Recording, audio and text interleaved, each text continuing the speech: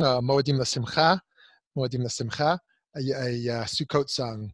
V'samachta b'chagecha ve'ayita yach sameach. V'samachta b'chagecha ve'ayisa yach sameach. V'samachta b'chagecha ve'ayisa sameach. V'samachta b'chagecha ve'yitach sameach. Shalom,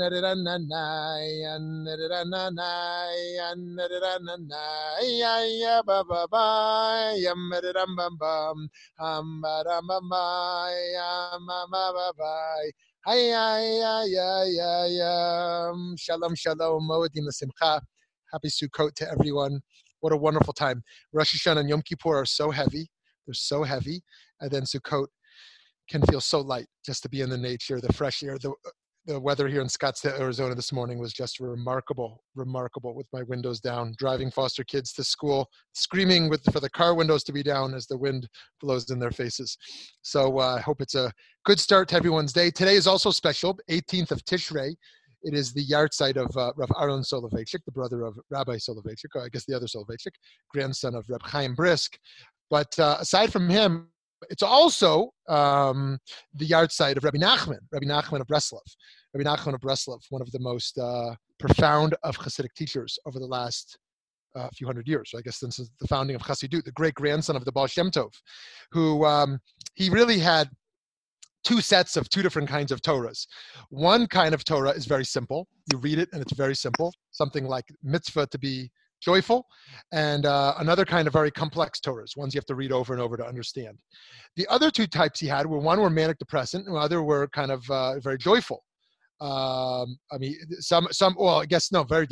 depressed on one end and very, very kind of ecstatic on the other end. So he has simple Torahs and complex Torahs. He has joyful and depressed Torahs. He was a very emotional person. Obviously, we didn't have psychological diagnoses that we can look at, but that's what people have said, that he was a manic depressant individual. And he really taught us a lot of the depth of how to kind of live in relationship to darkness in our lives and in the world.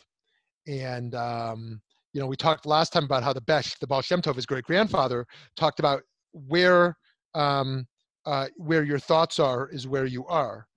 You actually are where your consciousness is. You can transcend external circumstances to some degree based on your inner world. And Rabbi Nachman took this even further to actively cultivate through Hitzbodedut and other acts, the depth of the inner world. And so Rabbi Nachman's yahrzeit today is a good time for us to reflect on the inner life, as we will do. But first, friends, Malacha number 14. As we continue on the theme from last week, our 14th Malacha, which is called Menapaitz. Menapaitz involves brushing or combing clumps of tangled material, typically hair. This Malacha, as we have seen in previous weeks, goes back to the practices surrounding the Mishkan, the tabernacle.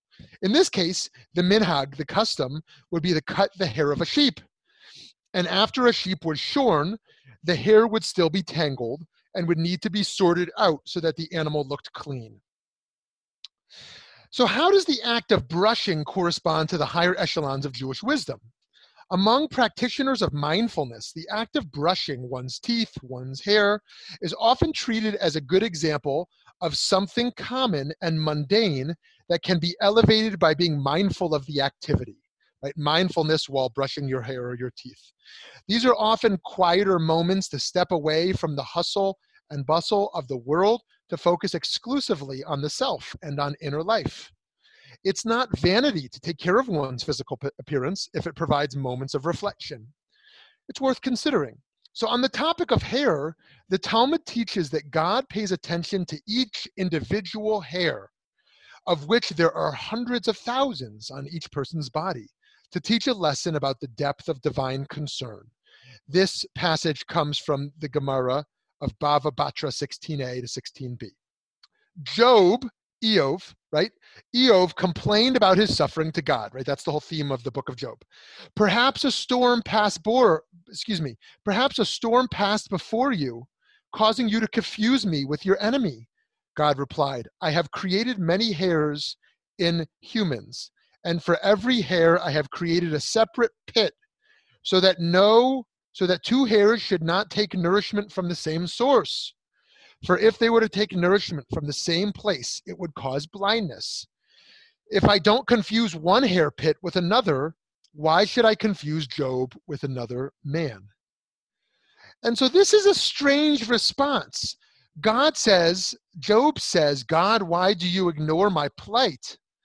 Why do you ignore my plight? And God's response is, no, I don't. In fact, I pay attention to every hair on a person's body, just as I pay attention to each human life.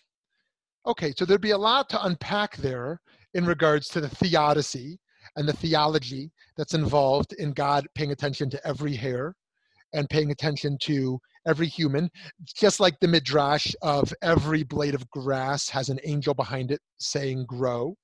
So there's attention to everything. In fact, one explanation of what it means to live a godly life is for humans to be concerned with everything around us, just as we suppose here God is concerned with all of life. On a similar note, let's think of the Jewish custom to not cut a baby boy's hair until his third birthday, traditionally called the Upshirin. While traditional Jews rest this custom on the idea that a young boy might be protected from harm if his appearance is not made distinctive by cutting his hair in some individualizing way, perhaps a better understanding of this practice takes an opposite approach. Parents who allow their child's hair to grow wild are parents who recognize the importance of a child being allowed to find his or her own way to become a tame, responsible, helpful member of a society. We wait to cut our child's hair, then to remind ourselves that our adolescents should be given time to express their authentic selves without us making undue educational interventions in their natural development. Rousseau would love this. Was it Rousseau? Who wrote the book Emile? I had to read this book Emile in grad school. I think it was, I'm 90% sure it was Rousseau. Yes, Rousseau, who said we should raise a child in the to not mess with their nature, basically homeschool. He argued kind of for homeschooling. Now the irony there, or I guess the tragic irony, is that Rousseau abandoned his own children. He abandoned his own children to an orphanage, as I recall. I spent a year studying Rousseau. It's amazing when you spent a year thinking about someone and then you have to recall whether it's actually true or not. But anyways, so one explanation of the Upshirin could be that we wish to not intervene in the first 3 years of a child's life so that they can become their natural self before we intervene. Now, that sounds really great unless you've had a child under the age of 3, in which case you need to make a lot of interventions in their life to make sure they don't bite their sister, they don't walk in the road, they don't put bubble gum. Actually, they shouldn't have bubble gum at all, right? They don't put grapes in their mouths or put gum on the wall or whatever they're going to do. In fact, it feels like everything you do with a child under 3 is intervention mode. Nonetheless, there is some domain of their existence, we might say, we want to naturally flourish. I always like the bracha some people have given us after birth, where they say, enjoy discovering who your child is, right? As opposed to kind of enjoy the process of cultivating them, which of course is its own experience, but discovering who your child becomes, who they are in their nature. Now, okay, so we said 2 ideas there. One idea by the Upshirin is let their hair grow so they can become their natural self. The other idea, which I kind of mentioned in passing, but I want to just flesh out, the Kabbalistic idea, it's actually a little bit disturbing, might be a little too strong, but interesting, let's say. The Kabbalah says that Lilith is going to be a temptress to the little boy. She's going to have him have a wet dream or something, which of course is impossible, I think. Obviously, it's impossible for a young little boy. But she's going to seduce him And so to avoid him having any sexual thoughts, which of course is absurd, we're going to confuse Lilith by making him look like a girl. So this is the Hasidic idea based on the Kabbalah. We're going to make him look like a girl so that the mystic seducer, which of course is a problematic way to kind of think of Lilith, but she's the one also who tries to seduce Adam and Gan Eden. So as it's explained. So Lilith is going to try to seduce the little boy. So if we make him look like a girl, she'll be confused and not be able to get to him. Okay, so maybe we'll come back to this idea in our conversation. This idea of Lilith. Isn't there a magazine called Lilith? Does that still exist? Is that a feminist magazine called Lilith? Okay, you'll let me know in the chat or wherever. Okay, so that's a little bit about the upshur. Now it's also worth mentioning. Yeah, Lauren, I hear you. I hear you. This idea over there. As you know, Kabbalah is very genderized. It's very genderful, right? God is not genderless. God is genderful. So too, gender and sexuality is very fluid. Yeah, Cheryl, thanks. Lilith is a magazine. It's been a while since I've seen it, but I have read a few pieces there. Thank you. I always like to check if I'm not totally sure. And it is worth mentioning also that we don't have many customs for little girls. We don't have many traditional customs for little girls. Obviously, we don't have a bris milah. We talked about this last time. That's good. That's a good thing. We don't want female genital cutting. We also don't have the upshirin traditionally. I mean, there are some people who do it. In fact, it's even easier to do for a girl because most parents aren't so interested in giving their little girl a haircut before the age of 3. I mean, some might give a little trim, but most aren't so interested. Whereas a lot of parents feel very inclined to trim their little boy's head. Some people do it as early as 6 months, 9 months, a year. Some might wait a year or two, but usually by 3, a parent has given their little boy a haircut, unless they're waiting for an upshirin. So it's even easier to have an upshirin kind of ceremony for a girl to celebrate that. I mentioned last time that I would like to see some kind of practice. We have to think carefully about how to do this around a first menstruation, some kind of women's celebration, girls' celebration, something honoring the biological cycle that girls experience so that there's not shame attached to it. That's something to think more about as well. Anyways, that's a little bit about the upshirin over there. Now, a comb doesn't always carry with it a warm feeling in Jewish lore. Consider this famous Talmudic story from Brachot 61b. 61b. Yes, Eileen. For a little boy to have an erection, this is obviously not a sexual thing, at least as we imagine. I mean, maybe Freud thinks it's a sexual thing, but really probably a temperature thing or a contact thing, a pressure thing. A boy in a warm bath or laying in the bed or something like this, biological. Yeah. Anyways, okay. So this is about Rabbi Akiva in Brachot 61b. This is a famous story about Rabbi Akiva's death. At the hour when Rabbi Akiva was taken out for execution, the Romans were putting him to death. It was time for the recital of the Shema. Thus, while they were combing his flesh with iron combs. He was accepting upon himself the yoke of the kingdom of heaven. His students said to him, "Our master, even at this point, you're going to praise God?" He said to them, "All my days I have been troubled by the verse and its proper interpretation with all your soul." Right? Uvachol nafshecha. Uvachol nafshecha. V'yahavta, from the V'yahavta, with all your soul. Even if God takes away your soul, I said, when will I have the opportunity of fulfilling this? Now that I have the opportunity, shall I not fulfill it? In reciting the Shema, he prolonged saying the final word one. Right? This is the custom. When we say echad, we extend it. Shema Yisrael, Adonai Eloheinu, Adonai Echad. We extend it, just like he does over there. One. Of Hear, Israel, the Lord is our God, the Lord is one. Until his soul departed while saying one.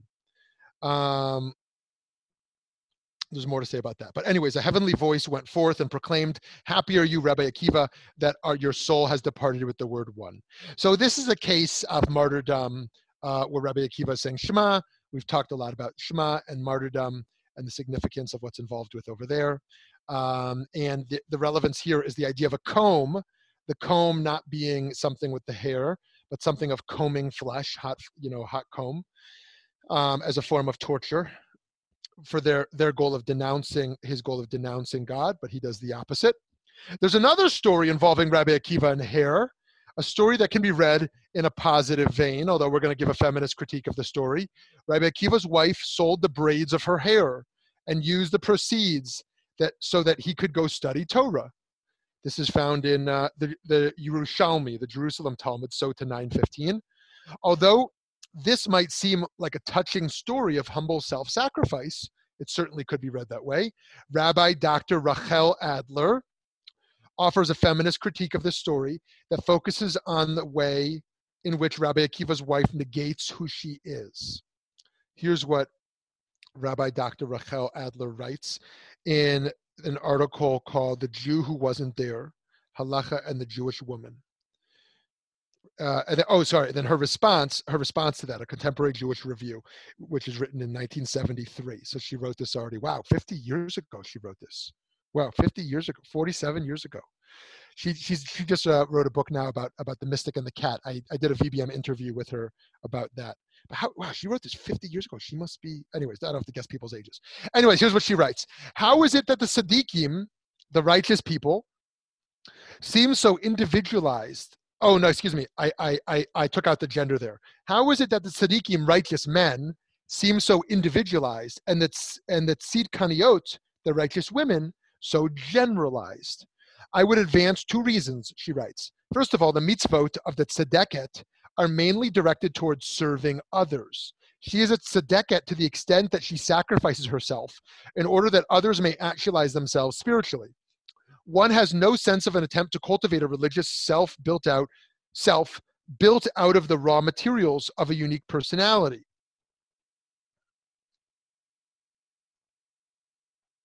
The model of the tzedeket is Rachel, the wife of Rabbi Akiva, who sold her hair and sent her husband away to study for 24 years, leaving herself beggared and without means of support, or the wife of Rabbi Menachem Mendel Romanov, who sold her share in the next world to buy her husband bread.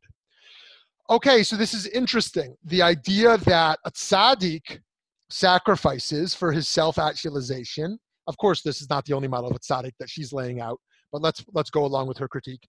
That the tzaddik is someone who is self-actualized. He is someone who is going to go study in the academy for decades, like Rabbi Akiva, whereas the tzedeket is the one who enables it. She's going to serve and enable him to do that by selling her hair, by working in poverty to enable that. Of course, there are other models of righteous women which are not in that vein. And of course, we wouldn't want to limit that as virtuous, someone who enables others. We think of the motherly role, a mother, someone who sacrifices in order that her children can thrive. This is seen in pregnancy. This is seen in post-pregnancy and all that comes with that, oftentimes depression or baby fat, pregnancy fat, and other dimensions that come just biologically with being the one who bears the burden of giving birth, not to mention labor, the pains of labor, not to mention the challenges of menstruation, not to mention all the gender disparities in regards to women in the workplace, and the list goes on and on. In any case, we don't want to downplay the value of sacrificing oneself for others, for one's spouse, for one's children. That's virtuous. But I think what Rachel Adler is pointing out here is if the traditional mold, which would limit one's potential, if it was that the tzaddik was great because his actualization out in the world, and she's great because she enables people to go out in the world, we would want to challenge that paradigm such that people could choose righteousness in whatever path speaks to the most, enabling others and impacting the world. In my own life, I see this shift happening where enabling others to actualize their potential is growing in its significance for me as compared to, a more youthful approach of wanting to go out into the world myself. Actually, Adam Grant has a book out there about the decline of one's capacity professionally, and shows actually that it is true that the greatest creativity in one's career comes in one's 20s and 30s, maybe 40s even. But then there's a significant decline, 50s, 60s, 70s. And if one fights it, they're going to be depressed. They're going to lose their job. They're going to be less appealing. They're going to be desperate. They're going to be resentful or competitive. But he says what one should do, because he says empirically that's true. Of course, that doesn't mean it's always true. I'm sure we could find many historical examples where one's most creativity emerges in their later years.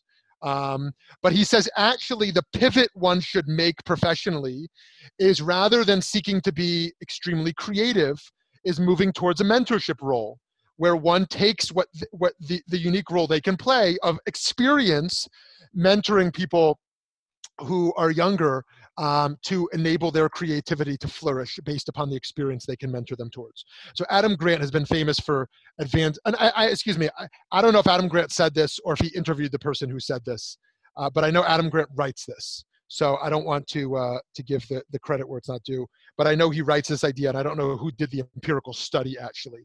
In any case, this all goes back to what does it mean to be righteous, and what does it mean to mature in the ability to do righteous things oneself and to enable other people to do righteous things. And Rachel Adler's approach here of critiquing. Anyways, all of this goes back to saying that Rabbi Akiva's wife sold her hair so that Rabbi Akiva could study and actually become one of the greatest sages in Jewish tradition. So one might say it's worth it. Was it more important that she actualized her own potential, or more important that one of the greatest sages in Jewish tradition actually left the Torah behind that he did, and she took it for the team? So the feminist critique is important, and in the scheme of history, it's worth also problematizing what's actually best for the world. Being a big Les Miserables fan, I also can't not mention that Fantine sells her hair. Fantine sells her hair to survive, and I believe to enable Cosette to survive, her daughter. And so I don't know if that's actually in Victor Hugo's version. I confess I never read Victor Hugo's book, but I've listened to the play 1,000 times. And since my kids want to hear it in the car, 10,000 more. So anyways, this idea of selling hair, my wife donates her hair, as many women do, to women with and young girls with cancer. This is a common practice for women to donate, to grow their hair longer than they need to in order that they can donate it. So I see over there, somebody wrote, AJ wrote, we don't know Rabbi Akiva's name. Actually, if you asked me what Rabbi Akiva's wife's name was, I wouldn't know. But Rachel Adler writes over here that it's Rachel. So I assume she knows. I've never heard that before, but she must have done the research, or maybe I just overlooked it, where she writes in her commentary here that Rabbi Akiva's wife's name is Rachel. But it's true, many characters, biblically and Talmudically, thank you, Andrea, are often called the wife of. Now, one more point on this issue of mothers who give over their lives for their children in a way that traditionally men didn't do. By the way, isn't it interesting that men used to play a lot of golf? Maybe there's still men that play a lot of golf, but like men who like had young children in the house, like I can't imagine me like, all right, it's Sunday morning, I'm going to play 36 holes or 18 holes. See you in 5 hours. The idea of leaving for a half-hour jog is a lot. But anyways, the idea of giving over your life to your children, this is the way some people interpret the Akedah, that when Sarah dies at the Akedah, that this interpretation, I think I mentioned this a few malachot ago, the interpretation that actually she pleased to God, saying, don't take Yitzchak's life, take my life instead. So actually she gives over her life at the Akedah, at the binding of Isaac, so that Isaac can live. Again, going back to Les Mis, it's Jean Valjean's plea to God, bring him home, take my life instead of his, so that Cosette can marry this young man, soldier. So this idea of pleading to God to take one's life instead of someone else's, I find to be a very inspiring theme. And I myself, I have told this to my kids. I say, listen, when you walk into the street or do something dangerous, you're actually putting me at risk, because it is without a doubt that I would give my life for you, donate an organ, or or jump in a street or whatever. I think there's few parents who wouldn't think of their lives that way. It is most certainly biological. It's not a moral choice. It feels biological and instinctual, as any parent here can speak to. The idea of putting your arm in front of your child to save their life. So, okay. Anyways, Rabbi Harold Kushner, Refuah Shlema, he should live and be well. You probably haven't seen him in public life in some years, but he should have a good healing. He pointed out the significance of the fact that hair is dead and unfeeling. Here's what he writes. He wrote this in the book, When Bad Things Happen to Good People. Pain is the price we pay for being alive. Dead cells, our hair, our fingernails, can't feel pain. They cannot feel anything. When we understand that, our question will change from, why do we have to feel pain, to, what do we do with our pain so that it becomes meaningful and not just pointless, empty suffering? Okay, now the broader moral point is an obvious one that we talk about all the time. This question of God, why do I suffer? Of course, if somebody talks about, in liberal Judaism, 20th century, that question, they're going to talk about Harold Kushner. But what's relevant here is that he extends that to our dead cells, our hair and our fingernails, asking why can't they feel pain or feel anything at all? And his answer is because they're dead. Anything that's alive has feeling. If you want to be alive, you're going to feel things, right? And actually, this is a comforting thought in our pain, to think about that our pain is a reminder that we are alive. Now, once again, pastorally, we don't want to say that to someone else. Oh, gewaldic, you're feeling pain, amazing, feel the joy of your life, right? But we can say this to ourselves. We can say this to ourselves, that the pain we feel is a part of that. In fact, mourning, when we mourn someone who has died, there's a joy in that mourning, as you know, if the mourning is not traumatic, but it is based on love. There's a closeness that can emerge in the pain of mourning, that you feel not only your own life and the gratitude for life, but you feel the power of love that comes more strongly through longing than through presence. Oftentimes, actually, one of the difficult things of those who are in partnerships, romantic is the wrong word. I don't know why we call partnerships romantic. I mean, how much of partnership is really romantic? 99% of it is about doing dishes and laundry, right? Romantic. I mean, I don't know. Maybe your relationship is different than mine. But you manage kids, you take care of a house, you take care of the bills. Romance. I mean, you think of it's funny. I think of Lady and the Tramp. The only way that my daughter, my 3-year-old, eats asparagus is through Lady and the Tramp. So, my daughter and I eat asparagus through Lady and the Tramp. That's how that gets her to eat it. So we put it in both of our mouths. I know in a COVID time it's not so good, but anyways, lots of tangents. But what are we talking about? Romance. Oh yeah. So actually, one of the difficult things in COVID is that partners don't have space away from each other. They work in the house together. They're home all day and night. Actually, as people said, what saved their marriages was their partner traveling, right?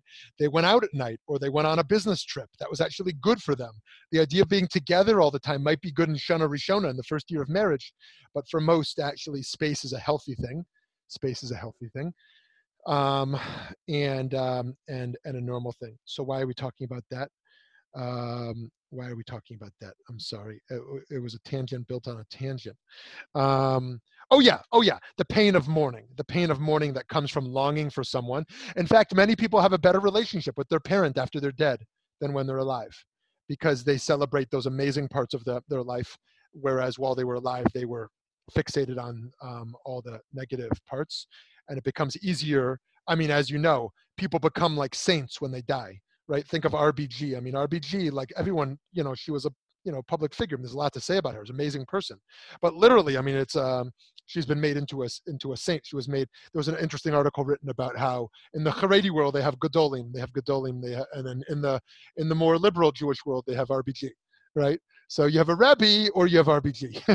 You can choose which one you hold by. Maybe you hold by both. I hold by both. Okay, anyways. This is why traditionally I might suggest we wash our hands after a haircut, or after cutting our nails. We talked about this a few sessions ago as well, to deepen our relationship to death and to the affirmation of life. Okay, so yes, this is a nice practice if you don't have it already. If you shave your legs, or you shave your face, or you get a haircut, or you cut your nails, that you take your Nagelwasser, you take your washing cup, boom, boom, boom, boom, boom, boom. One, one, one, one, one, one. Yes, I know it sounds a little bit superstitious, but the idea of we're chasing away death. We're chasing away death with the water. The water is purifying us. But really, it's a consciousness issue. It's a consciousness. It's a reminder as we cut away death from our bodies to reaffirm life in all that we do. One of the ways we reaffirm life today is by wearing a mask. And if any of us have recovered from COVID and then we take off our mask and say, this is not so bad, I feel better than I did 20 years ago, we have done it wrong. We have done it wrong. Of course, this is not a political critique. This is a moral critique. This is a Torah critique. In the Torah, one of the rules for the Nazir was that he could not cut his hair. The Nazir should not cut his hair. Looks like Jesus, right? I don't know why all these pictures look like Jesus, a shirtless guy with a beard and long hair, or like somebody in the 60s. Someone in the 60s, they walk around the streets like that, right? I don't know. I heard the 60s was great. Was it so great? Okay.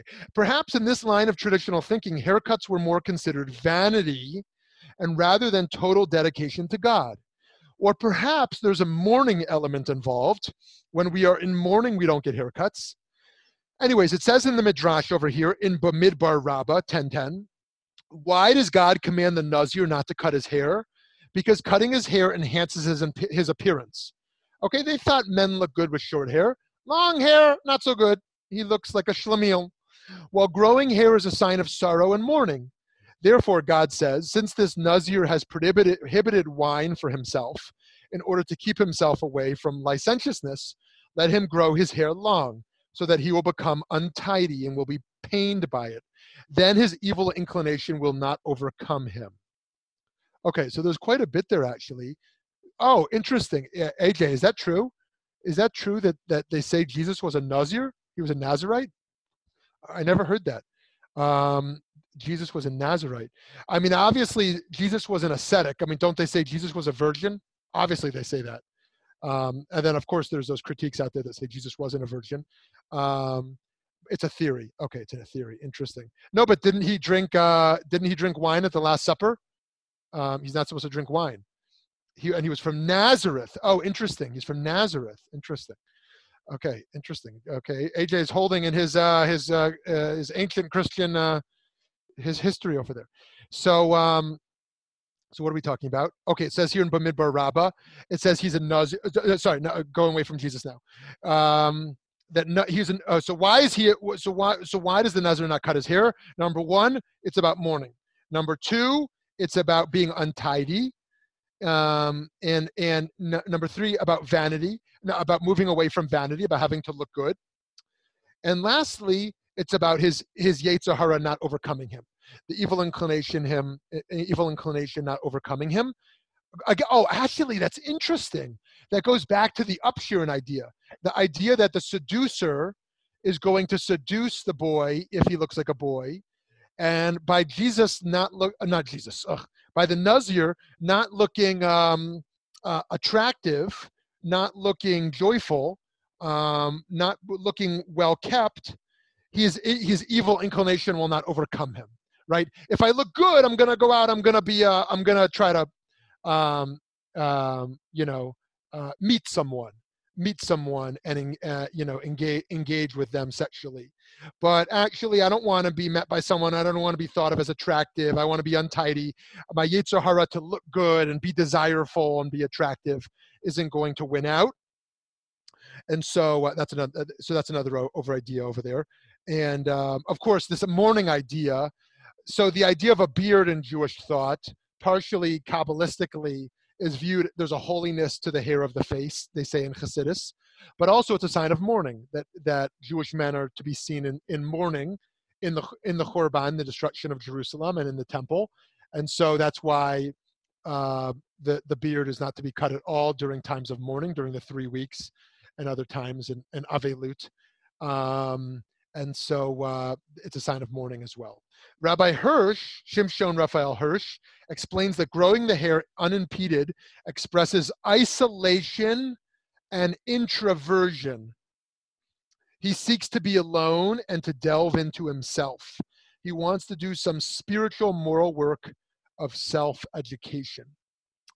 Now, in asking myself why I haven't grown a beard, there were times I thought about that. And maybe it is mere vanity that I don't like the look for myself of a beard. But I think it's also for myself, and I think for others like me, that we want to be a part of enlightenment. Part of the assimilation of enlightenment is that by cutting your beard, you look like the common person. You look like you're a part of the Haskalah, the enlightened class, with a clean-shaven face, whereas a beard looks like you're a little bit subversive to the social conformities, to the modernity of enlightenment. Of course, there's lots of people grow beards. As they say in Brooklyn, what do they say? What are they? Oh, it's punk. Not just punk, but what do they call it? Okay, anyways, I know a guy who's a little bit punk, and he's a chassid. And so I say, "Nu, is your beard punk or chassid?" He says it's both. It's chassid punk. But I think there's another word they use besides punk. Hipster. Is it a hipster beard or a punk or a Hasidic beard? He said it's a hipster Hasidic beard. Interesting enough, in Brooklyn they do have a whole culture of hipster Hasidim over there. Only in Brooklyn in America. There's nowhere else in America we have such a phenomenon. Maybe there's little pockets, but there are these shuls. I know a lot of people go to these shuls who are hipster Hasidim. You know, they wear red shoes. They grow a hipster beard. They go to punk concerts, but they wear a black hat also, so, or maybe a brown hat to be a little more, anyways, too many tangents here. I'm sorry. What time is it? Jeez, what time is it? Oh, okay. The stories of two biblical personalities, one of whom was a Nazir, reflect a perceived relationship between hair and an untamed nature. We're told that Esau was born covered in hair. The strife between him and his twin brother Jacob, was epic. And Shimshon, or Samson's hair, was the source of his storied strength that he used to achieve conquest in the arenas of love with Delilah, whose relationship with him was unsettled at best, and of war, although his ultimate victory as a warrior brought about his own death. Perhaps Esav and Shimshon are able to remind us that the way to achieve true peace in our interpersonal relationships on a broader international level is to look at each other on a level that is more than skin or hair deep. The origin of the rule followed by traditionally observant women to cover their hair comes from the idea that the hair is erva, that hair is nakedness. Rabbi Sheshet says a woman's hair is a sexual incitement. Right now, today, empirically, we can decide if that's true or not. Does women's hair excite men? Is it viewed as sexually attractive? As Jewish tradition says it does, and thus a traditional woman would start covering her hair starting at her wedding, either with a tichel or a sheitel or a scarf. Right, in Israel, there's a whole colorful scarf.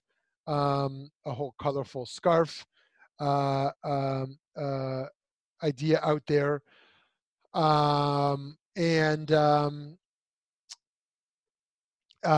in other worlds, actually, they start this practice not at marriage, but at menstruation. We don't see that as much, but that idea does exist out there.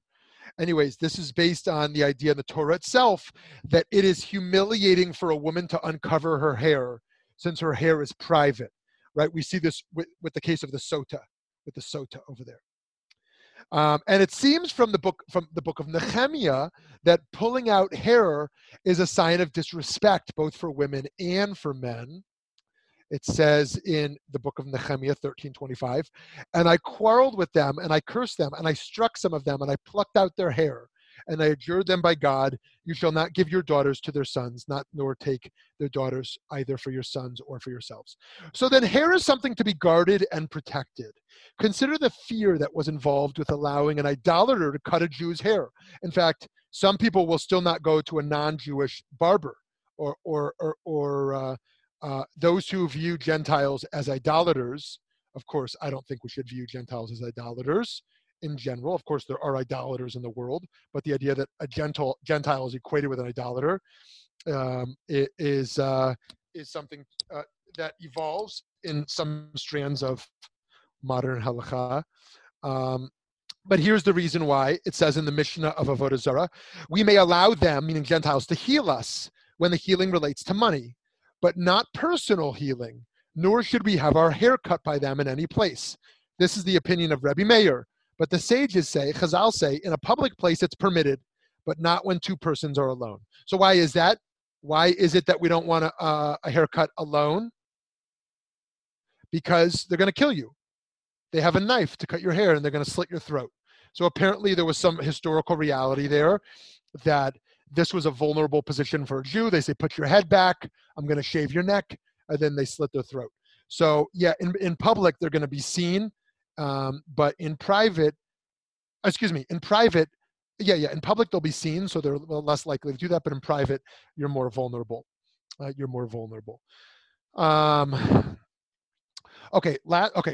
Moving towards our conclusion here. When we comb the head, we are brushing over the brain, over the mind. The Baal Shem Tov taught, as I mentioned earlier, that we are where our thoughts are. When we use the comb or the brush, we can reflect on where our thoughts are. We can work on our equanimity, menuchet nefesh. For the Baal Shem Tov, we live by Shviti Hashem Lanegdi Tamid, keeping God before us. And by keeping God consciousness, we make all that enters us equal, achieving spiritual equanimity.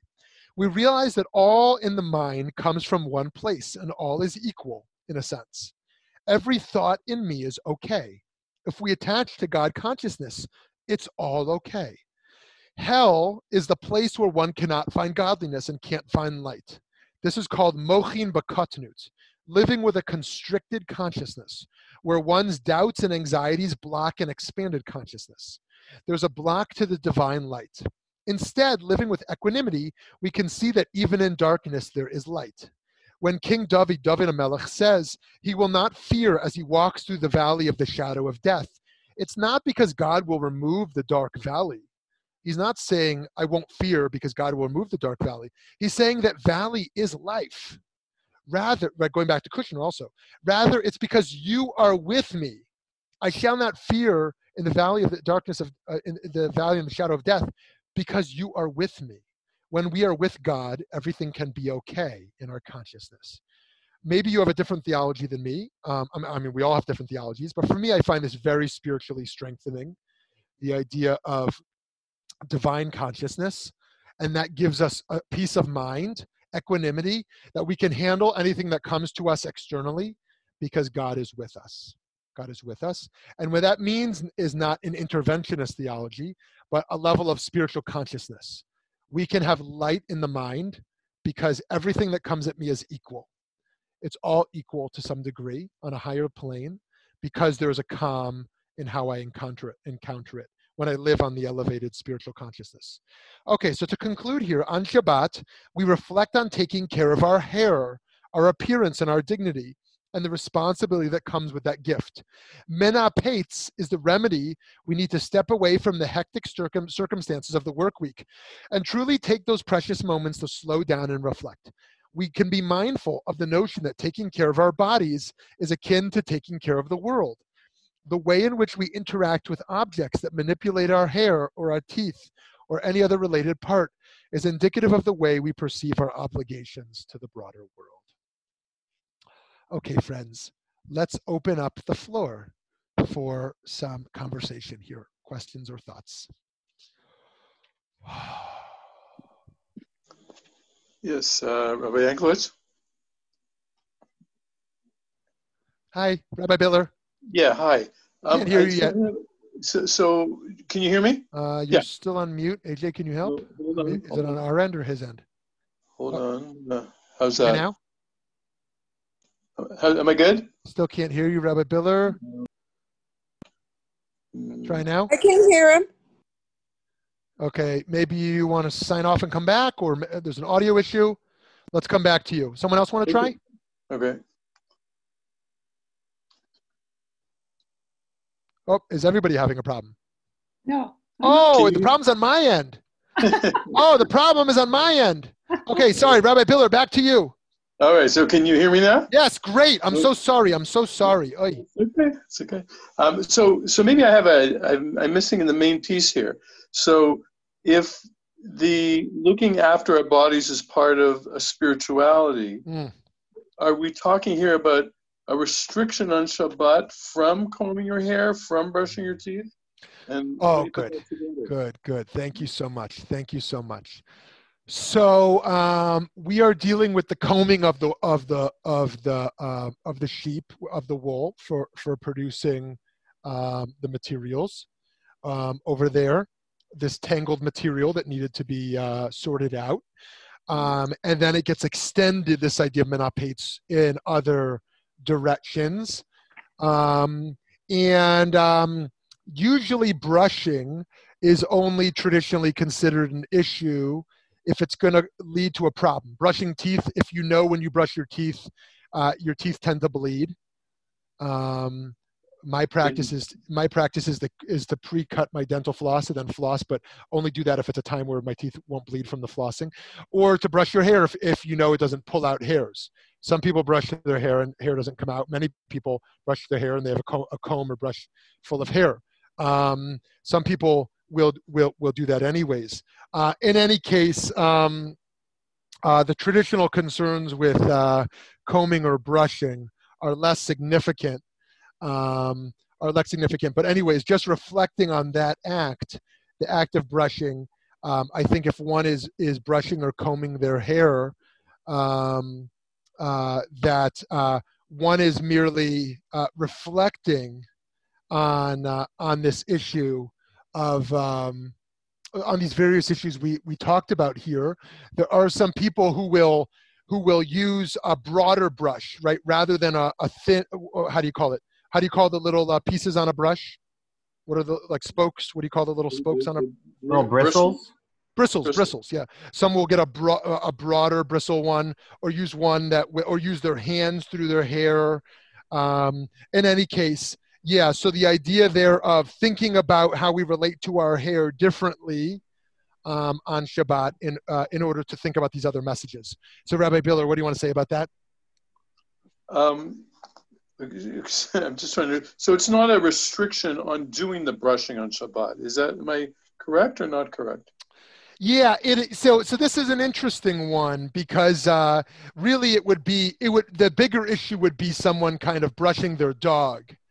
You have a dog that sheds a lot, and you're gonna brush them like you would the hair of the wool of a sheep or whatever the case is, and you're gonna give them the extensive brushing to get all their hair out. When it comes to human hair, it's really a little bit of a different reality. So this is one of the malachot which plays out a little bit differently than others, which are so obvious. The issue of picking a fruit or watering a flower, or using dye or ink, which we're going to talk about next week, where brushing itself on a human is not necessarily inherently a problem. Okay, so I'm just looking for. So the big issue is just to be conscious of the holiness of the body and of everything in the world. That's the kind of the takeaway. Yeah. I think that for me, I mean, it's so interesting. How many rituals do we have associated with the mind, with the brain, with the head? I mean, you think of putting hands on a child's head for a Shabbat bracha or Birkat Kohanim,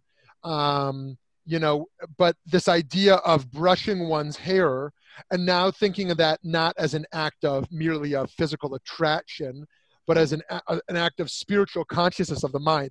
If you want to go even further, we thought about the sfirot, right? The 10 dimensions of spirituality as correlated with the body, and we get to the higher echelons of spirituality there, and one would think about that while brushing or combing their hair. So here's a case, rather than just saying, oh, we don't brush our hair on Shabbat, I think the idea is rather to reflect on the idea of hair and the idea of mind and brain and how we relate to it with our physical interaction with it. Okay, thank you. Thanks. Thank you. Right. Someone else? Yeah. Yeah. Yeah. Hi. Hi. Hi, Andrea. So I have a couple of comments. This is a very interesting discussion on the spiritual potency of hair. One little note is that after that discussion of Rabbi Akiva and Brooke, there's a beautiful passage where it talks about God braiding Eve's hair. Oh. It comes up again in both in Shabbat and Eruvin. I mean, I'm looking, Bereshit is right around the corner. So it's that says 61a. Thank you. I'm gonna check that out, and I'm sorry I didn't bring it. About 95A and also on Eruvin 18A. Wait a minute, hold on. When you said 61A, that was brachot? That's brachot, and Shabbat is 95A, and it's the whole passage. It's about the creation, the separation of Eve from Adam's body in different interpretations. That it comes up almost word for word in the 3 tractates. Cool. Anyway, Great. But I also wanted to, sorry, my voice is really bad. I also wanted to comment on Kabbalah, the image of not the Ativa Akika, the old ancient personification of God, but in the younger Zeir Anpin talks about those wonderful hair of the Creator, the ringlets and the hair, and it's actually in the Shir HaKavod, the Songs of Glory. That image comes up, and the potency, it's kind of that anthropomorphic representation of the Godhead, but those locks and each of the hair being, attached to a certain part of creation. So again, it's the potency of God's hair, as it were, in those pens. Very I love it. Thank you. I'm going to go back and look at that Shir HaKavod. That's fascinating, the idea of the ringlets of God. Sefer Yetzirah too. Oh, Sefer Yetzirah, most famously, the anthropocentric visions there. That's all, leads back to Sefer Yetzirah. Awesome. Anything else, Andrea? No. Awesome. Great ideas there. Thank you so much. Yep. Okay. Someone else. I have a few comments on some of the tangents. They're just practical. Thank you, Lauren. I'm a pharmacist. I can't help it. Yeah. So hair and nails are not dead. They actually are living cells. They just luckily don't have nervous innervation, because if they did, then every time we got a haircut, it would be painful. So that's just one. The other, which I thought was interesting, because I've recently taken a class called Aging and Saging. And with some very, very interesting ideas, but I don't want to get into the whole thing. But when you said, your most productive years are like your 20s and 30s, I could run around a lot, and I could probably quote the most recent study. But as I got older, I had the humility to listen to my patients, to understand them, to realize that not everybody's a textbook. They're real people. And also the experience. Sometimes it was like, gee, I remember when we had the exact same situation, and this is what we did. And I've seen doctors do it too. So although we may not be as physically active, and we may not be as, I think we can still in our 50s and 60s still pick up a lot of new ideas. I think that the very fact that we have the maturity makes a big difference. Now that I'm 70, I got none of it, but that's another story. Okay, amazing. So, Lauren, if it's easy for you to send me something that shows that hair and nails, I could probably Google, but if it's something easy you could send me that shows that hair and nails are not dead, they have living cells, they just don't have sentience. I would love to brush up on that idea. And your point is really great about saging also, around this idea that aging is complicated and diverse, and there's lots of different experiences, and that while creativity or most recent studies, as you said, may be sharper in earlier years, there are many virtues which most certainly are ironed up, such as humility. Of course, that's not always the case, but such as humility or patience that can be developed more significantly later. Thank you for that. You're welcome. Good. Someone else.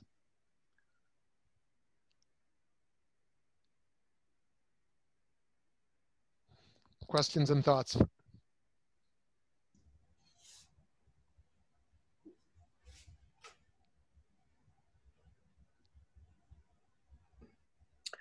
I disagree.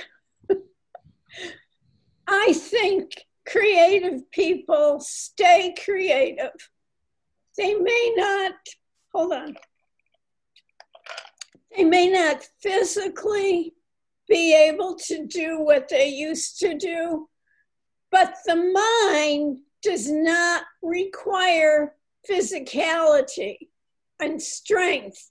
It requires wisdom and thinking outside the box. And I think creative people do not lose that ability.